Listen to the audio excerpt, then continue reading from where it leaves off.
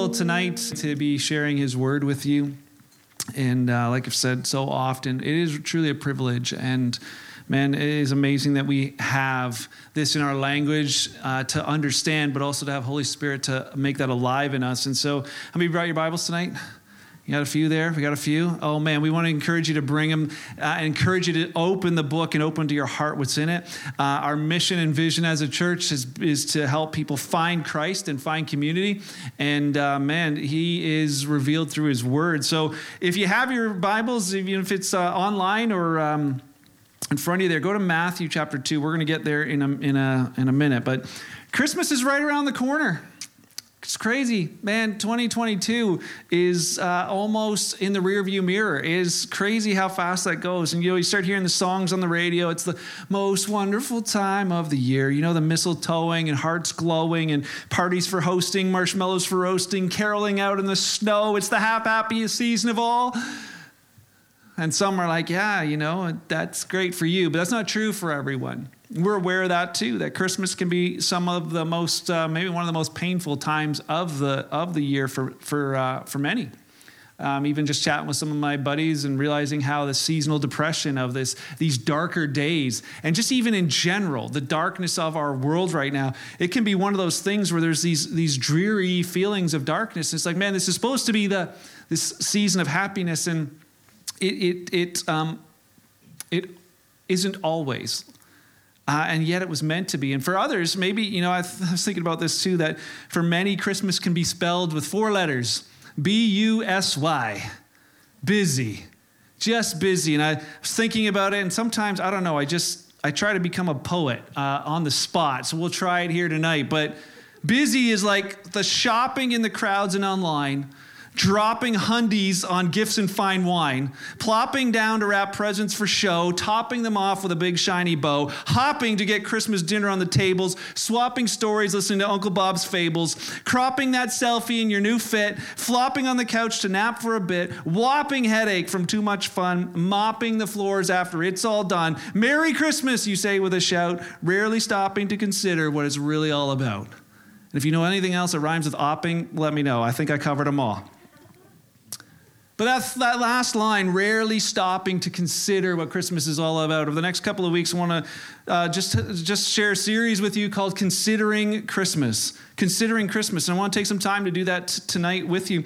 On my family, we take and practice, and we began to do this a couple of months ago, practicing Sabbath on Mondays. And it took us a while to figure out the day, but we and you might be like, well, what is that? We basically don't do any work at all. No paid work, no unpaid work, no housework, no work at all. And it is lovely.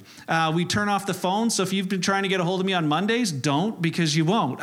We don't pick up the phone. And it is this amazing. My wife was saying too, her happiest days are the days where, you know, it's like not on, there's no social media or whatever. It's like we just start realizing this, and we spend some time as a family. We'll get in the morning after we do like a special breakfast. We bring out the fine china. Well, which one of the fine china, but the tall glasses and whatever else. We have this fun breakfast together as a family. We'll move to our living room. We'll sit in a circle, and we'll just talk as a family about our highs and lows and where we've seen God at work in our life over the past week, and just being in this encouragement to one another. And feel free to copy us. I would love for you to do that.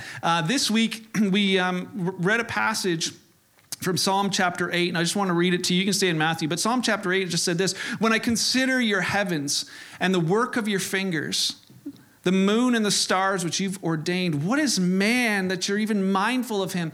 What is man that you even think of him? And the Son of Man that you'd visit him? What's he's, you know, as we sat there with our kids, we were just like, man, when you ponder how great God is, when you think about creation and you think about all of these amazing things of him, it really puts things in perspective, that his incredible greatness, and yet, you know, so often we're unaware of it. And that's what the psalmist is saying. When I stop and I consider, you know, the word consider just simply means this: to think carefully about, especially before making a decision. To think carefully about, especially before making a decision. And so I wanted to talk about that, about Christmas. How often do we consider Christmas? Like really think carefully about it, especially before making a decision. It's so easy to get used to the routine of Christmas without truly slowing down to consider the wonder, the mystery, the joy, the hope of this event. Yeah, we can say it, but to just really sit back and allow it to permeate our very lives, the real lives we're really living right now. And so I want to look at Matthew's account with you tonight, his account of this great event, this purpose for Christmas, and, pondering, considering, what did he write and why did he write it? The story for Matthew did not begin at a manger. He wasn't there. He wouldn't even have wrote about the manger if it hadn't been for a cross and a tomb. It was actually, this is where Matthew's story started. He came to a tomb and realized that the tomb was an empty tomb where the body of his friend Jesus had just been there. And, they don't take the bodies out. He had walked out. He was risen from the dead, and they realized, they're like, he really is who he said he is. He is the Son of God. He is the Lord, the Messiah, the Savior we've been waiting for. And so him and a few others wrote their eyewitness accounts of the life of Jesus and captured some of the other eyewitnesses from the people who were there. So Matthew chapter 2, even if you just go back to Matthew 1, verse 18, just flip a page back, here's what Matthew writes. He's like, this is what happened. Verse 18, he says, this is how Jesus, the Messiah, was born. He's like, I'm telling you something that happened. I'm not writing a story. I'm not writing, a gazillion billion years ago or a long, long time ago in a land far, far away, there was a stable. He wasn't writing a story. He's writing, this is what happened. This is what we saw. Matthew had discovered that Jesus was indeed the Messiah, and he wanted others to be able to discover that for themselves. So he's writing, and Matthew's account, he's writing to a Jewish audience. He's writing to people who had read and been raised on the Old Testament scriptures, which they only knew it to be the scriptures. He knew that that's what they had been raised on. He's like, I'm going to make a case. I want to make a case from the Old Testament that Jesus is who we've been waiting for. That the whole Old Testament has been pointing to him. He may have told them, don't ignore the Old Testament. He may tell us the same thing. Don't ignore the Old Testament. Recognize that it was pointing to Jesus the whole time. And as Matthew begins to write, he basically is asking his audience, and I would say the same tonight, consider this. Here's my case. Consider this. And so we're going to just read Matthew's account just simply as it's written. I'd encourage you to follow along because really tonight we don't really need clever words as much as we need the word, that it is just enough. Paul actually, as I was reading this week, Paul encouraged Timothy in his letters. He said to him at one point, he's like, Timothy, I want you to preach and teach, but I want you just to read the scriptures to the church. Just read them. And so tonight we're gonna do that. I'm gonna share some thoughts on it after, but they may be very different ones than what jump out at you tonight. And so I'd encourage you, and I often do this with our kids, as we're reading through, if something jumps out at you, highlight it, mark it, put something there that the next time you come by, you'll remember this moment and dig a little deeper as to why it jumps out at you. So in Matthew chapter 2, let's read together, which means I'll read out loud and you just follow along. Jesus was born in Bethlehem in Judea during the reign of King Herod. And about that time, some wise men from eastern lands arrived in Jerusalem asking, where's the newborn king of the Jews? We saw his star as it rose, and we've come to worship him. Can you picture it? King Herod was deeply disturbed when he heard this, as was everyone in Jerusalem. He called a meeting of the leading priests and teachers of religious law, and he asked, hey, where is this Messiah supposed to be born? In Bethlehem in Judea, they said, for this is what the prophet wrote. And you, O Bethlehem, in the land of Judah, are not least among the ruling cities of Judah, for a ruler will come from you, who will be a shepherd for my people Israel. Then Herod called for a private meeting with the wise men, and he learned from them the time when the star first appeared. Then he told them, go to Bethlehem and search carefully for the child, and when you find him, come back and tell me so that I can go and worship him too. After this interview, the wise men went their way, and the star that they had seen in the east guided them to Bethlehem. It went ahead of them, and it stopped over the place where the child was. And when they saw the star, they were filled with joy. And they entered the house, and they saw the child with his mother, Mary, and they bowed down and they worshiped him. Then they opened their treasure chests, and they gave him gifts of gold, frankincense, and myrrh. When it was time to leave, they returned to their own country by another route, for God had warned them in a dream not to return to Herod. After the wise men were gone, an angel of the Lord appeared to Joseph in a dream and said, get up, flee to Egypt with the child and his mother. The angel said, stay there until I tell you to return, because Herod's going to search for the child to kill him. So that night, Joseph left for Egypt with the child and Mary, his mother, and they stayed there until Herod's death. This fulfilled what the Lord had spoken through the prophet. I called my son out of Egypt. Herod was furious when he realized that the wise men had outwitted him. He sent soldiers to kill all the boys in and around Bethlehem who were 2 years old and under, based on the wise men's report of the star's first appearance. Herod's brutal action fulfilled what God had spoken through the prophet Jeremiah. A cry was heard in Ramah, weeping and great mourning. Rachel weeps for her children, refusing to be comforted, for they are dead. When Herod died, an angel of the Lord appeared in a dream to Joseph in Egypt and said, "Get up." The angel said, "Take the child and his mother back to the land of Israel, because those who are trying to kill the child are dead." So Joseph got up and he returned to the land of Israel with Jesus and his mother. But when he learned that the new ruler of Judea was Herod's son Archelaus, he was afraid to go there. Then after being warned in a dream, he left for the region of Galilee. So the family went and lived in a town called Nazareth. This fulfilled what the prophets had said, "He will be called a Nazarene." As I read that story again, I've read it so many times, just reminded of the contrasts that we see between Herod and the wise men, their reactions, their responses, to the birth of Jesus in the story. They're actually very reflective of a lot of the responses and reactions we have from people today. And Matthew's writing what happened as a warning and as an encouragement to those who would ever read this in the future. He probably never realized that in the little town of Balmoral, there would be people reading his account. But the warning and the encouragement remain as powerful today as it were back then. Did you realize that these guys, they're living in a time when biblical prophecy is being fulfilled in real time? I thought that's incredible. They're like Matthew's saying, hey, this is what the prophet said, and it's happening right now. And I think there's many of us who consider that thought as well, that we might very well be living in a time where biblical prophecy is happening in real time. I find it a little bit humorous, but how many people have told me, over the last year or so that they've started reading Revelation? Like way more people are reading Revelation now than ever before. It's like they read the news, like, where's that in Revelation, right? It's like, but I think it's great. I think that we've encouraged people for the last little while to live ready. It's good. Be in that in the book and looking for what he may be doing. That's what Matthew was trying to explain to them. He's like, hey, the signs were all there. We seem to have missed it all this time, but the guy rose from the dead. So we went back and realized, oh yeah, there's a picture. There's something pointing to him. There's another one pointing to him. He says, live ready. Matthew actually tells us about the wise men and how they came from the east to Jerusalem. They came to the capital city and they start asking questions about a new king. And here we have it in verse 2. So you can go back to verse 2. It says this, here's the question. They come to Jerusalem like, where's the newborn king of the Jews? We saw his star as it rose and we've come to worship him. Think about that for a minute. Here's some pretty important guys. These are wealthy people, but they're important, but they recognize there's somebody more important than them in their midst. There's somebody more important than them. Didn't matter how important they were like, there's something special about this king.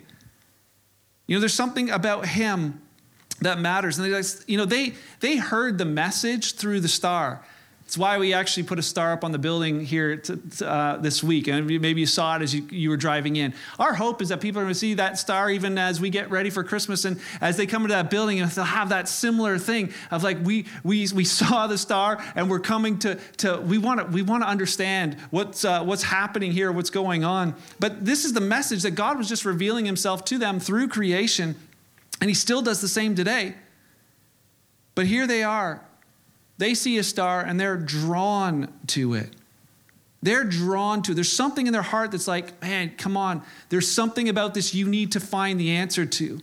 There's this longing on the inside. Like we're going to go wherever this takes us, but we want to find what's at the end of this star. We want to find this king. Herod, on the other hand, is the opposite. Matthew also tells us verse 3 says, King Herod was deeply disturbed when he heard this message, as was everyone in Jerusalem. As I read that, I thought, man, whoever these three magi were, the magi, they weren't just some three little guys on little camels or whatever you see in the cartoons. It was probably more like this picture where there's like a whole group of them because they're a big deal. When they get to Jerusalem, people notice. You ever have that where you see a sweet ride go by, and you're like, hey, you just have to turn? Like, we have the same exotic cars drive by our house. They take 55, a bunch of times every week through the summer. And every time it's like, oh, I got to stop and watch. Which one's in which order now? Is the green one first? Or what? It's like you just got to watch. Or when a Tesla drives into our parking lot here and the gull-wing doors go,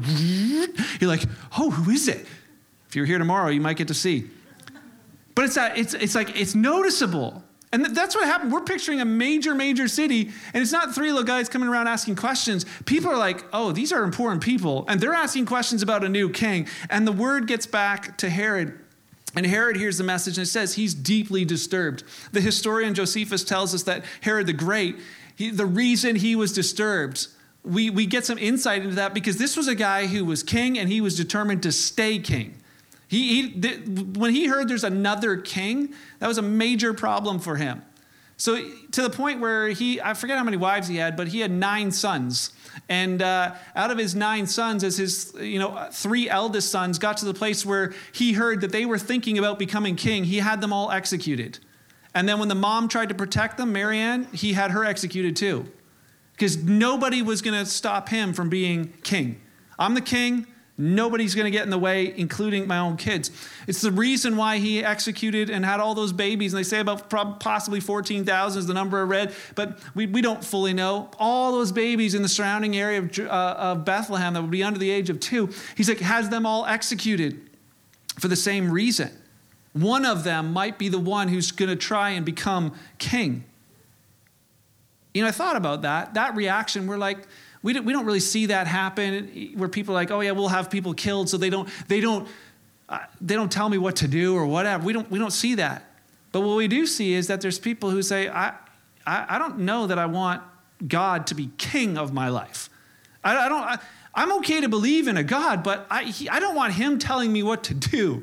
I want to tell me what to do. Christ and find community.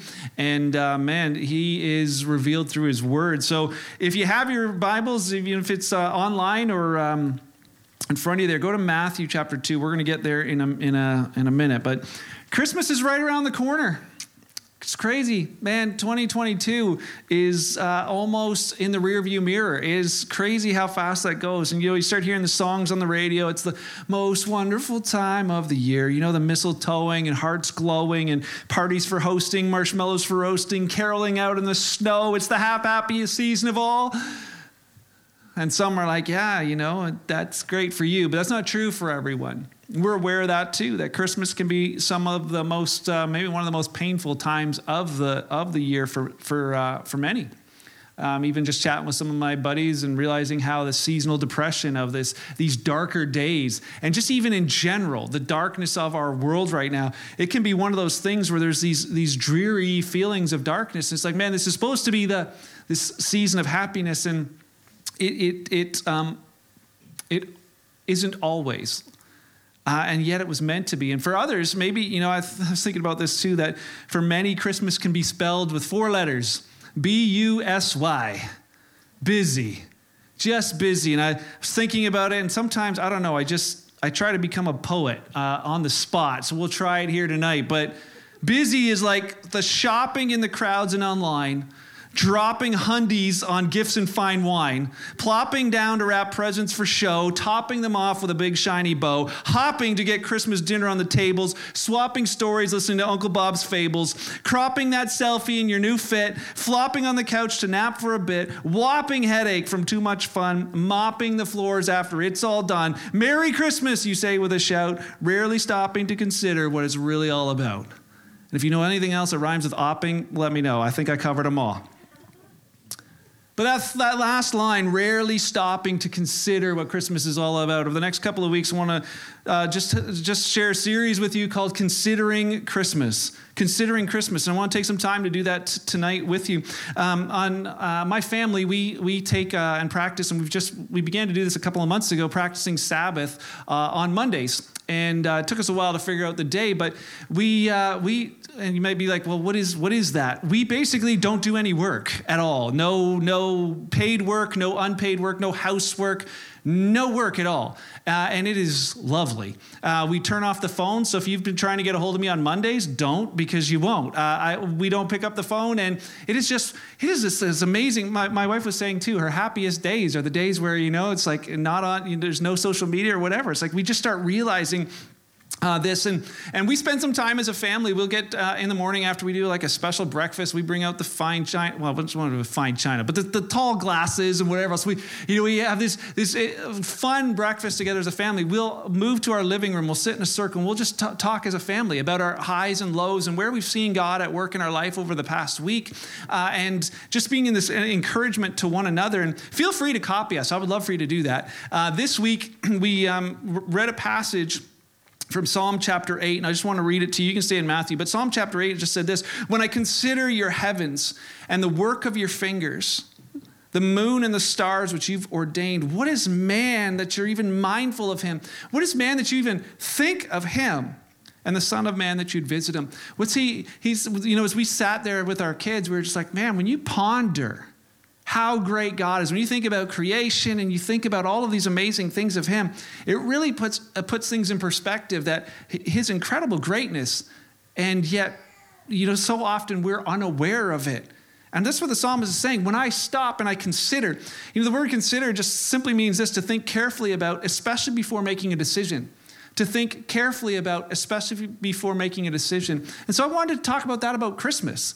How often do we consider Christmas? Like really think carefully about it, especially before making a decision. It's so easy to get used to the routine of Christmas without truly slowing down to consider the wonder, the mystery, the joy, the hope of this event.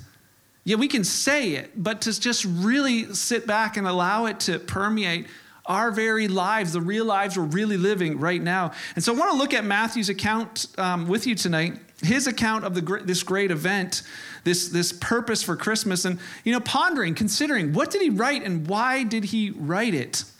The story for Matthew did not begin at a manger. He wasn't there. He wouldn't even have wrote about the manger if it hadn't been for a cross and a tomb. It was actually, this is where Matthew's story started. He came to a tomb and realized that the tomb was an empty tomb where the body of his friend Jesus had just been there. And, they don't take the bodies out. He had walked out. He was risen from the dead, and they realized, they're like, he really is who he said he is. He is the Son of God. He is the Lord, the Messiah, the Savior we've been waiting for. And so him and a few others wrote their eyewitness accounts of the life of Jesus, and captured some of the other eyewitnesses from the people who were there. So Matthew chapter 2, even if you just go back to Matthew 1, verse 18, just flip a page back, here's what Matthew writes. He's like, this is what happened. Verse 18, he says, this is how Jesus, the Messiah, was born. He's like, I'm telling you something that happened. I'm not writing a story. I'm not writing, a gazillion billion years ago, or a long, long time ago in a land far, far away, there was a stable. He wasn't writing a story. He's writing, this is what happened. This is what we saw. Matthew had discovered that Jesus was indeed the Messiah, and he wanted others to be able to discover that for themselves. So he's writing, and Matthew's account, he's writing to a Jewish audience. He's writing to people who had read and been raised on the Old Testament scriptures, which they only knew it to be the scriptures. He knew that that's what they had been raised on. He's like, I'm going to make a case. I want to make a case from the Old Testament that Jesus is who we've been waiting for. That the whole Old Testament has been pointing to him. He may have told them, don't ignore the Old Testament. He may tell us the same thing. Don't ignore the Old Testament. Recognize that it was pointing to Jesus the whole time. And as Matthew begins to write, he basically is asking his audience, and I would say the same tonight, consider this. Here's my case. Consider this. And so we're going to just read Matthew's account just simply as it's written. I'd encourage you to follow along, because really tonight we don't really need clever words as much as we need the word, that it is just enough. Paul, actually, as I was reading this week, Paul encouraged Timothy in his letters. He said to him at one point, he's like, Timothy, I want you to preach and teach, but I want you just to read the scriptures to the church. Just read them. And so tonight we're gonna do that. I'm gonna share some thoughts on it after, but they may be very different ones than what jump out at you tonight. And so I'd encourage you, and I often do this with our kids, as we're reading through, if something jumps out at you, Highlight it, mark it, put something there that the next time you come by, you'll remember this moment and dig a little deeper as to why it jumps out at you. So in Matthew chapter 2, let's read together, which means I'll read out loud and you just follow along. Jesus was born in Bethlehem in Judea during the reign of King Herod. And about that time, some wise men from eastern lands arrived in Jerusalem asking, "Where's the newborn king of the Jews? We saw his star as it rose, and we've come to worship him." Can you picture it? King Herod was deeply disturbed when he heard this, as was everyone in Jerusalem. He called a meeting of the leading priests and teachers of religious law, and he asked, "Hey, where is this Messiah supposed to be born?" "In Bethlehem in Judea," they said, "for this is what the prophet wrote. And you, O Bethlehem, in the land of Judah, are not least among the ruling cities of Judah, for a ruler will come from you who will be a shepherd for my people Israel." Then Herod called for a private meeting with the wise men, and he learned from them the time when the star first appeared. Then he told them, "Go to Bethlehem and search carefully for the child, and when you find him, come back and tell me so that I can go and worship him too." After this interview, the wise men went their way. And the star that they had seen in the east guided them to Bethlehem. It went ahead of them and it stopped over the place where the child was. And when they saw the star, they were filled with joy. And they entered the house and they saw the child with his mother Mary, and they bowed down and they worshiped him. Then they opened their treasure chests and they gave him gifts of gold, frankincense, and myrrh. When it was time to leave, they returned to their own country by another route, for God had warned them in a dream not to return to Herod. After the wise men were gone, an angel of the Lord appeared to Joseph in a dream and said, "Get up, flee to Egypt with the child and his mother." The angel said, "Stay there until I tell you to return, because Herod's going to search for the child to kill him." So that night, Joseph left for Egypt with the child and Mary, his mother, and they stayed there until Herod's death. This fulfilled what the Lord had spoken through the prophet, "I called my son out of Egypt." Herod was furious when he realized that the wise men had outwitted him. He sent soldiers to kill all the boys in and around Bethlehem who were 2 years old and under, based on the wise men's report of the star's first appearance. Herod's brutal action fulfilled what God had spoken through the prophet Jeremiah. A cry was heard in Ramah, weeping and great mourning. Rachel weeps for her children, refusing to be comforted, for they are dead. When Herod died, an angel of the Lord appeared in a dream to Joseph in Egypt and said, "Get up." The angel said, "Take the child and his mother back to the land of Israel, because those who are trying to kill the child are dead." So Joseph got up and he returned to the land of Israel with Jesus and his mother. But when he learned that the new ruler of Judea was Herod's son Archelaus, he was afraid to go there. Then after being warned in a dream, he left for the region of Galilee. So the family went and lived in a town called Nazareth. This fulfilled what the prophets had said, "He will be called a Nazarene." As I read that story again, I've read it so many times, just reminded of the contrasts that we see between Herod and the wise men, their reactions, their responses, to the birth of Jesus in the story. They're actually very reflective of a lot of the responses and reactions we have from people today. And Matthew's writing what happened as a warning and as an encouragement to those who would ever read this in the future. He probably never realized that in the little town of Balmoral, there would be people reading his account. But the warning and the encouragement remain as powerful today as it were back then. Did you realize that these guys, they're living in a time when biblical prophecy is being fulfilled in real time? I thought that's incredible. They're like Matthew's saying, hey, this is what the prophet said, and it's happening right now. And I think there's many of us who consider that thought as well, that we might very well be living in a time where biblical prophecy is happening in real time. I find it a little bit humorous, but how many people have told me, over the last year or so that they've started reading Revelation? Like way more people are reading Revelation now than ever before. It's like they read the news, like, where's that in Revelation, right? It's like, but I think it's great. I think that we've encouraged people for the last little while to live ready. It's good. Be in that in the book and looking for what he may be doing. That's what Matthew was trying to explain to them. He's like, hey, the signs were all there. We seem to have missed it all this time, but the guy rose from the dead. So we went back and realized, oh yeah, there's a picture. There's something pointing to him. There's another one pointing to him. He says, live ready. Matthew actually tells us about the wise men and how they came from the east to Jerusalem. They came to the capital city and they start asking questions about a new king. And here we have it in verse 2. So you can go back to verse 2. It says this, here's the question. They come to Jerusalem like, where's the newborn king of the Jews? We saw his star as it rose and we've come to worship him. Think about that for a minute. Here's some pretty important guys. These are wealthy people, but they're important, but they recognize there's somebody more important than them in their midst. There's somebody more important than them. Didn't matter how important they were like, there's something special about this king. There's something about him that matters. And they heard the message through the star. It's why we actually put a star up on the building here this week. And maybe you saw it as you were driving in. Our hope is that people are going to see that star even as we get ready for Christmas. And as they come into that building, and they'll have that similar thing of like, we saw the star and we're coming we want to understand what's happening here, what's going on. But this is the message that God was just revealing himself to them through creation. And he still does the same today. But here they are. They see a star and they're drawn to it.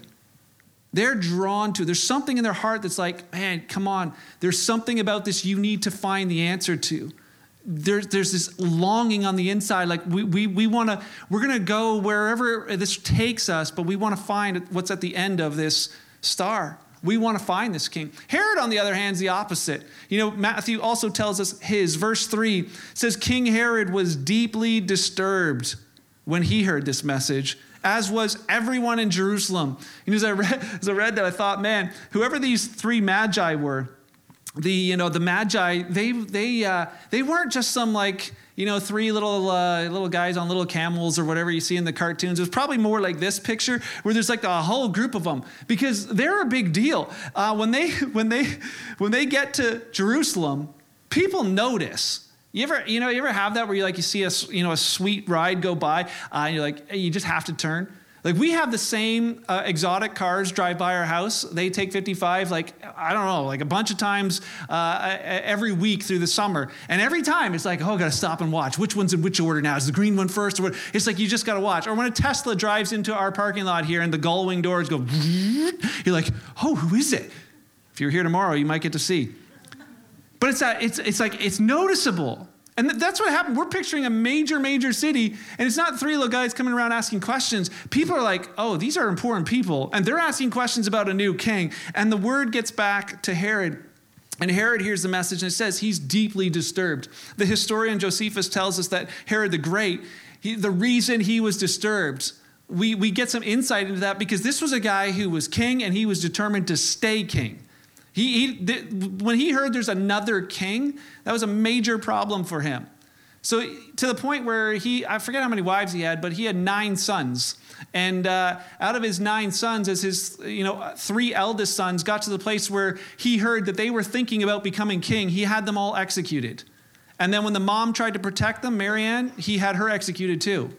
Because nobody was going to stop him from being king. I'm the king. Nobody's going to get in the way, including my own kids. It's the reason why he executed and had all those babies. And they say about possibly 14,000 is the number I read, but we don't fully know. All those babies in the surrounding area of Bethlehem that would be under the age of 2, he's like, has them all executed for the same reason. One of them might be the one who's going to try and become king. I thought about that reaction. We're like, we don't really see that happen where people are like, we'll have people killed so they don't tell me what to do or whatever. We don't see that. But what we do see is that there's people who say, I don't know that I want God to be king of my life. I'm okay to believe in a God, but I don't want him telling me what to do. I want to tell me what to do. I want to do what I want to do. I want to be my own master. I don't really want there to be a new king in my life. And so for some, they remain hard-hearted and resistant to a new king. And yet there's others who have that same thing as the wise men, that open-hearted, not hard-hearted, an open-hearted response to the message that, wow, someone truly greater than me is present. And they recognize that Emmanuel, that it's God with us. And they're like, we surrender, we worship. Like I said earlier, that Jesus came as a baby in a manger once, but the next time he comes, it ain't going to be like that. He's coming on a white horse with an army because he is King. He is Lord. He conquered death. He already is Lord. It's just up to us to say, okay, we acknowledge and we surrender. But for so many, no, I want to be, good luck. I gratefully am he's Lord. And Jesus, if there's areas of my life that require your lordship yet, I surrender. We sang it this morning or earlier. He's the lion and the lamb. He will be the lamb to those who have put their trust in him, but he will come like a lion to those who haven't. We see Herod's response to this declaration that Jesus is king. We see his response in Matthew 2, verse 4. We'll read it one more time. He says, he called a meeting of the leading priests and teachers of religious law, and he asked them, where's the Messiah supposed to be born? In Bethlehem in Judea, they said, for this is where the prophet wrote. And you, O Bethlehem, in the land of Judah, are not least among the ruling cities of Judah, for a ruler will come from you who will be the shepherd for my people Israel. Here they're telling Herod, this is what it says. This is where he's going to be born. So then Herod calls for a private meeting with the wise men, and he learns from them when the time happens, and then he tells them, go to Bethlehem and search carefully for the child. And when you found him, then come back and tell me so that I can go and worship him too. As I read this again, just reminded that Herod hears the news that Jesus is Lord, Jesus is king. And what does he do? He asks other people to do his investigation for him. Oh, there's a new king. Oh, Jesus is king. Okay, you guys go check it out for me.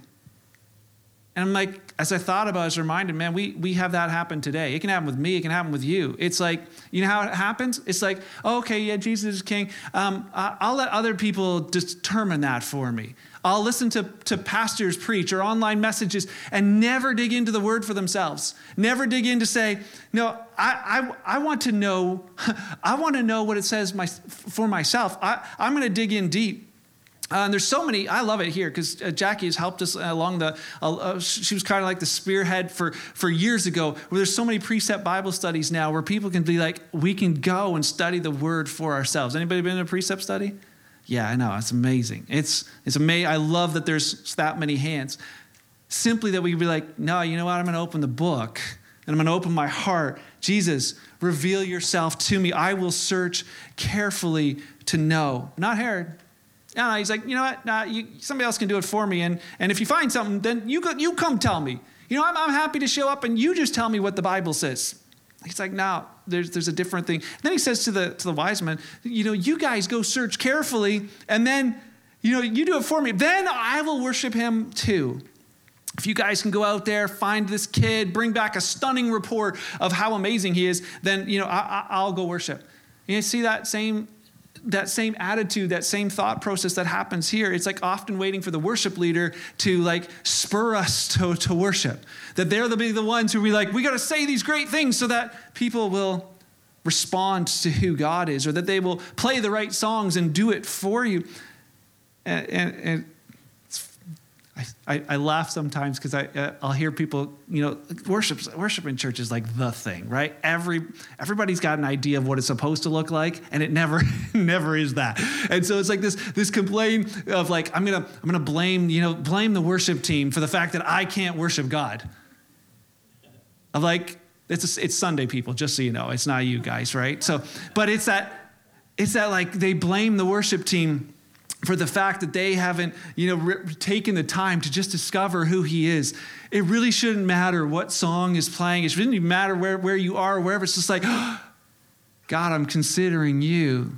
Consider the work of your hands. The stars, man, who am I that you're mindful of me? But the fact that you are, God, thank you. I just worship you for who you are.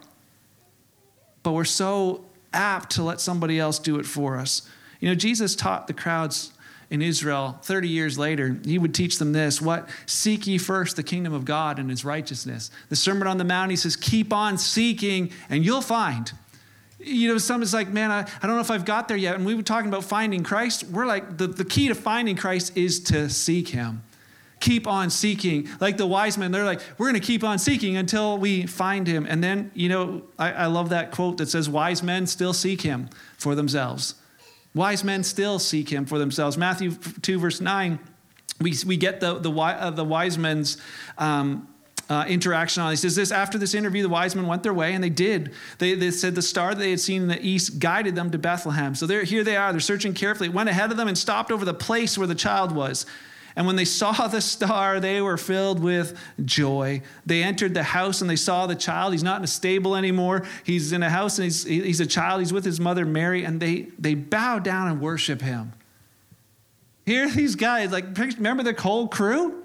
It's probably that. These guys, these men get down in front of a toddler, and the word is proskuneo. It's like a dog licking the fingers is what it's described as. It is like or kissing the ground or kissing the hand. They get down on the ground and they worship in front of this child. Why? Because that's what they came to do. They said, that's why we've arrived. We've come to worship him. And man, there was incredible joy. And I believe that's where the joy of being a believer comes from. And when you have that desire, like, God, I want to worship you. That's why I've come. That's why I've come to this place. That's why I'm alive. That's why I'm living out of my gratitude for you. There's a joy that comes in from the inside out. Now, no matter how dark and dreary it is out here, it's like there's something percolating in here. It just keeps bubbling up to the top. The joy. And upon finding him, they bow down. And they worship. And not only that, then they throw a surprise baby shower for him. And they like bring out their treasure chest and like they give him gold and silver and myrrh and these expensive gifts. Why? Man, they value this opportunity to know this king. I thought about that. Man, the words of the song we sang. I'll trade my treasures. I'll trade my rewards. The stuff in our world becomes less and less of a value to us in the light of knowing who he is and to know him. And I keep encouraging us to continue, Jesus, that I might know you and know you more. It's why they came. But Matthew would later write and explain why Jesus came. Why Jesus came. And he would quote Jesus' own words. So Matthew describes the scene in Matthew 9. Actually, flip over there for a minute. Go to Matthew 9. It's I believe our last scripture for tonight. Matthew 9. He describes why Jesus came. And it was actually, this takes place shortly after Matthew actually meets Jesus. So everything before this, he heard from somebody else and wrote it down. He wasn't there for, those early things. Jesus comes up to a tax collector's booth, and there's Matthew. And he says to Matthew, the very unthinkable happened. Matthew, come follow me. Come follow me. He calls him by name, and he says, I can imagine that interaction. Matthew, it's time to stop living your life for your selfish self. You've been stealing from people. People that hate you, but I don't. I'm inviting you to leave that life behind. I'm inviting you to let me be the one to guide your life from now on. That's what I mean. Come follow me and do as I say. And Matthew's like, okay, I'll do it. And not only does he follow Jesus, but once again, he's like, I want others to know. I want others to experience what I've just experienced. So he throws a party. And I don't know if the party looks like this, this photo or whatever, but he invites all of his buddies and they invite their buddies. And of course, when the buddies all get together, they invite some girls along. And it says, he describes it as like, well, I would say like this motley crew of tax collectors and disreputable sinners. Those are the words he uses. These are like tax collectors, disreputable sinners. And they sit down to dinner. And just as they're about to start eating, the religious people show up. And Matthew tells us the rest in Matthew 9, verse 11. Verse 11 to 13, he says this. But when the Pharisees saw Jesus eating with all these disreputable sinners, he says, they asked his disciples, why does your teacher eat with such scum? And Jesus heard them. And he responds to them and says, healthy people don't need a doctor. Sick people do. And then he added, now go and learn the meaning of the scripture. I want you to show mercy, not offer sacrifices, for I have come. What? Why? Why have I come? I've come to call not those who think they're righteous, but I've come to call those who know they're sinners. Matthew writes and says, hey, this is why he came. I came not to call people who think they're righteous or think they're okay. I came to call those who know they're sinners. Paul would echo those words later to Timothy, and he says this in 1 Timothy 1:5, this is a trustworthy saying, and everyone should accept it, that Christ Jesus came into the world to save sinners. That's why Jesus came. That's why we need to be considering Christmas. Like, wait, not the manger or the nativity scene. It's not just a nice Christmas story. Not at all. Jesus and the New Testament writers would not say that that's why he came. They're like, I came for a specific reason. And I'd encourage you to really ponder this, because as we reach out to our world around us, we need to be great at sharing the gospel, the good news. Why do you celebrate Christmas? What is this all about? Because Jesus came to save sinners. Paul knew he was chief. I'm right up there on the list. I was one of them. He came to save me. You know what he didn't say? He didn't say, I came to accept sinners. Jesus didn't sit in that place with them to say, hey, fellas, just want you guys to feel better about yourselves. I know you're kind of, lying, thieving, cheats and whatever else, but you're good with me. He didn't sit with them to accept them. He wasn't loving and affirming of their lifestyles and their choices. That's not why he was sitting with them. He loved them way too much to do that. He came to call them out of that. It's why when he said to Matthew, leave the booth and come follow me. He told the woman caught in adultery, leave your life of sin. He said to Zacchaeus, Zacchaeus left his life of cheating others. So I'm not doing that anymore. And even the story of the prodigal son. In the story of the prodigal son, what is it? The kid who's sitting in the pig pen. What does Jesus tell the story? He left the pig pen behind and says, I'm done with this life. I just want to go back to my Father. And that's the message of Christmas. And I think it's really important that we consider it, because in a world that's doesn't want to hear those kinds of things, they're deeply disturbed to hear messages like that. To the point where it's almost like, well, that's hate speech or whatever. It is the most powerful message ever. It is why Jesus came. Here's the message. There's a new king in town, and he came to save sinners. There's a new king in town, and he came to save sinners. He's Savior and Lord. So the question today is, what will our response be? What will our response be as followers of Jesus? What will our response be as we think we're followers of Jesus? What will our response be as people listening who are not followers of Jesus, or the response of those around you who are not followers of Jesus? What will it be? Deeply disturbed or great joy? Will you be open-hearted to him, or hard-hearted against it and say, it's pushing and I'm going to push back? There's one last scripture, Hebrews 3, where the writer to Hebrews just wanted to let them know that Jesus is greater than anything else. He said to this, Hebrews 3, verse 12, be careful then, dear brothers and sisters. He's writing to the Jesus followers. Make sure that your own hearts are not evil and unbelieving, turning you away from the living God. You must warn each other every day, which is what I'm doing here tonight. He says, while it's still today, so that none of you will be what? Deceived by sin and hardened against God. That's the process of how hardening the heart works. You get deceived by sin. You're like, I'm going to go down that road, and your heart becomes hardened to him. He says, don't do that.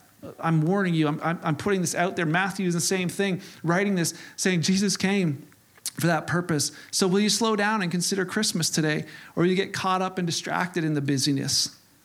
Will you be like the wise men and seek him for yourself today?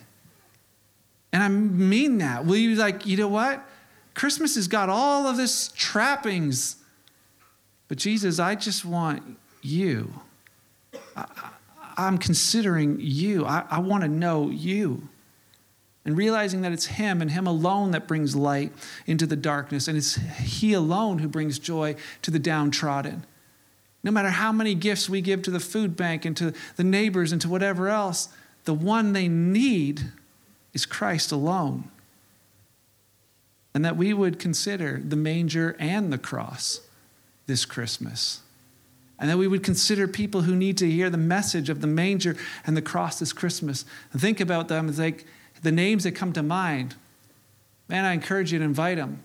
Invite them to one of those services at Christmas time where they have a chance to hear it. Or better yet, just tell them. Just tell them about Jesus, the light of the world. We're going to end tonight with a song. So invite the musicians back up. We don't normally do it this way, but give the opportunity to respond tonight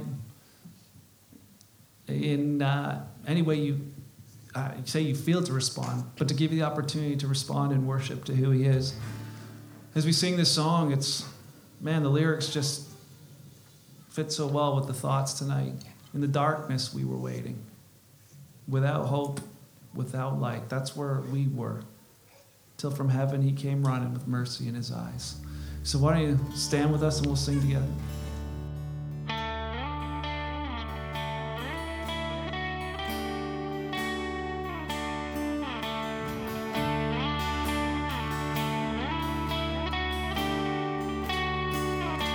'Cause in the darkness we were waiting without hope and without light, till from heaven you came round.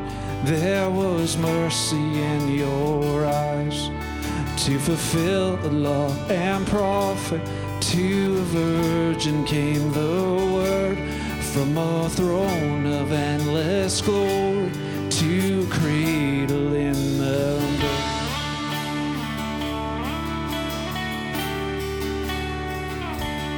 Sing praise the Father and praise the Son, praise the Spirit, three in one, and God of glory and majesty,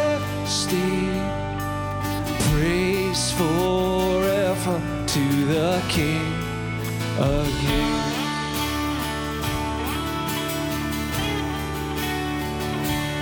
To reveal the kingdom coming and to reconcile the lost, to redeem the whole creation. You did not despise the cross, for even in your suffering you saw to the other side, knowing this was my salvation. Jesus, for our sins you died. Thank you. We sing praise the Father and praise the Son.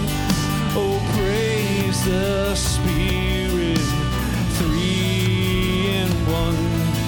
And God of glory and majesty, we sing praise forever to the King of Kings.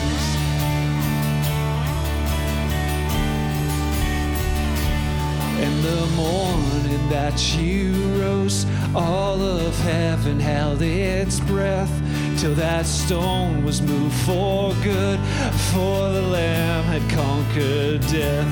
And the dead rose from their tombs, and the angels they stood in awe, for the souls of all who'd come to the Father are restored. And the Church of Christ was born, and the Spirit lit the flame. Now this gospel truth of old shall not kneel, it shall not faint. For his blood and in his name and in his freedom we are free. For the love of Jesus Christ, who has resurrected me.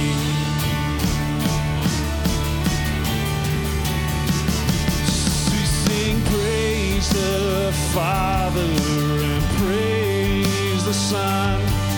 Oh, praise the Spirit, three in one.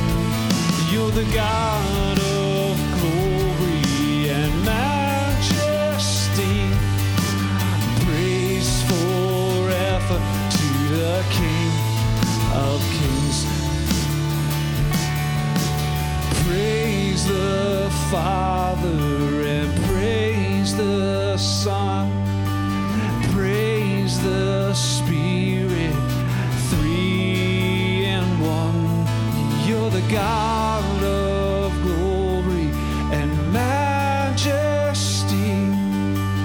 Praise forever to the King of Kings.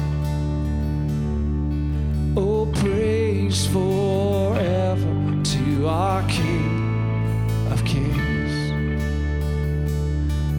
Oh, praise forever to the King of Kings. Yeah, Jesus, we honor you tonight. We honor you for being the Word. We honor you for your Word. It's living and powerful and speaks right to the innermost part of us. Father, I pray that your kingdom would come and your will would be done in our lives and through our lives. Tonight, as we spent this time here together, believing that we hear your voice, you leading our lives. For those, Father, who have not surrendered to your lordship tonight, we just lift them up before you. May they recognize your voice, recognize who you really are. May that truth of Christmas to become so real in and to them. God, thank you for the opportunity, the second chance that you've given us. For those who gotten caught up in the busyness of all that goes around this season, help us to slow down. Help us to hear that still small voice just calling us to be with you. Jesus, thank you for the cross, that you made it possible. And so we gratefully consider you this Christmas. Consider you even today. Just a chance to know you and be with you. Pray be glorified through it. Lord, and may it be for our good. I pray this in your name. Amen.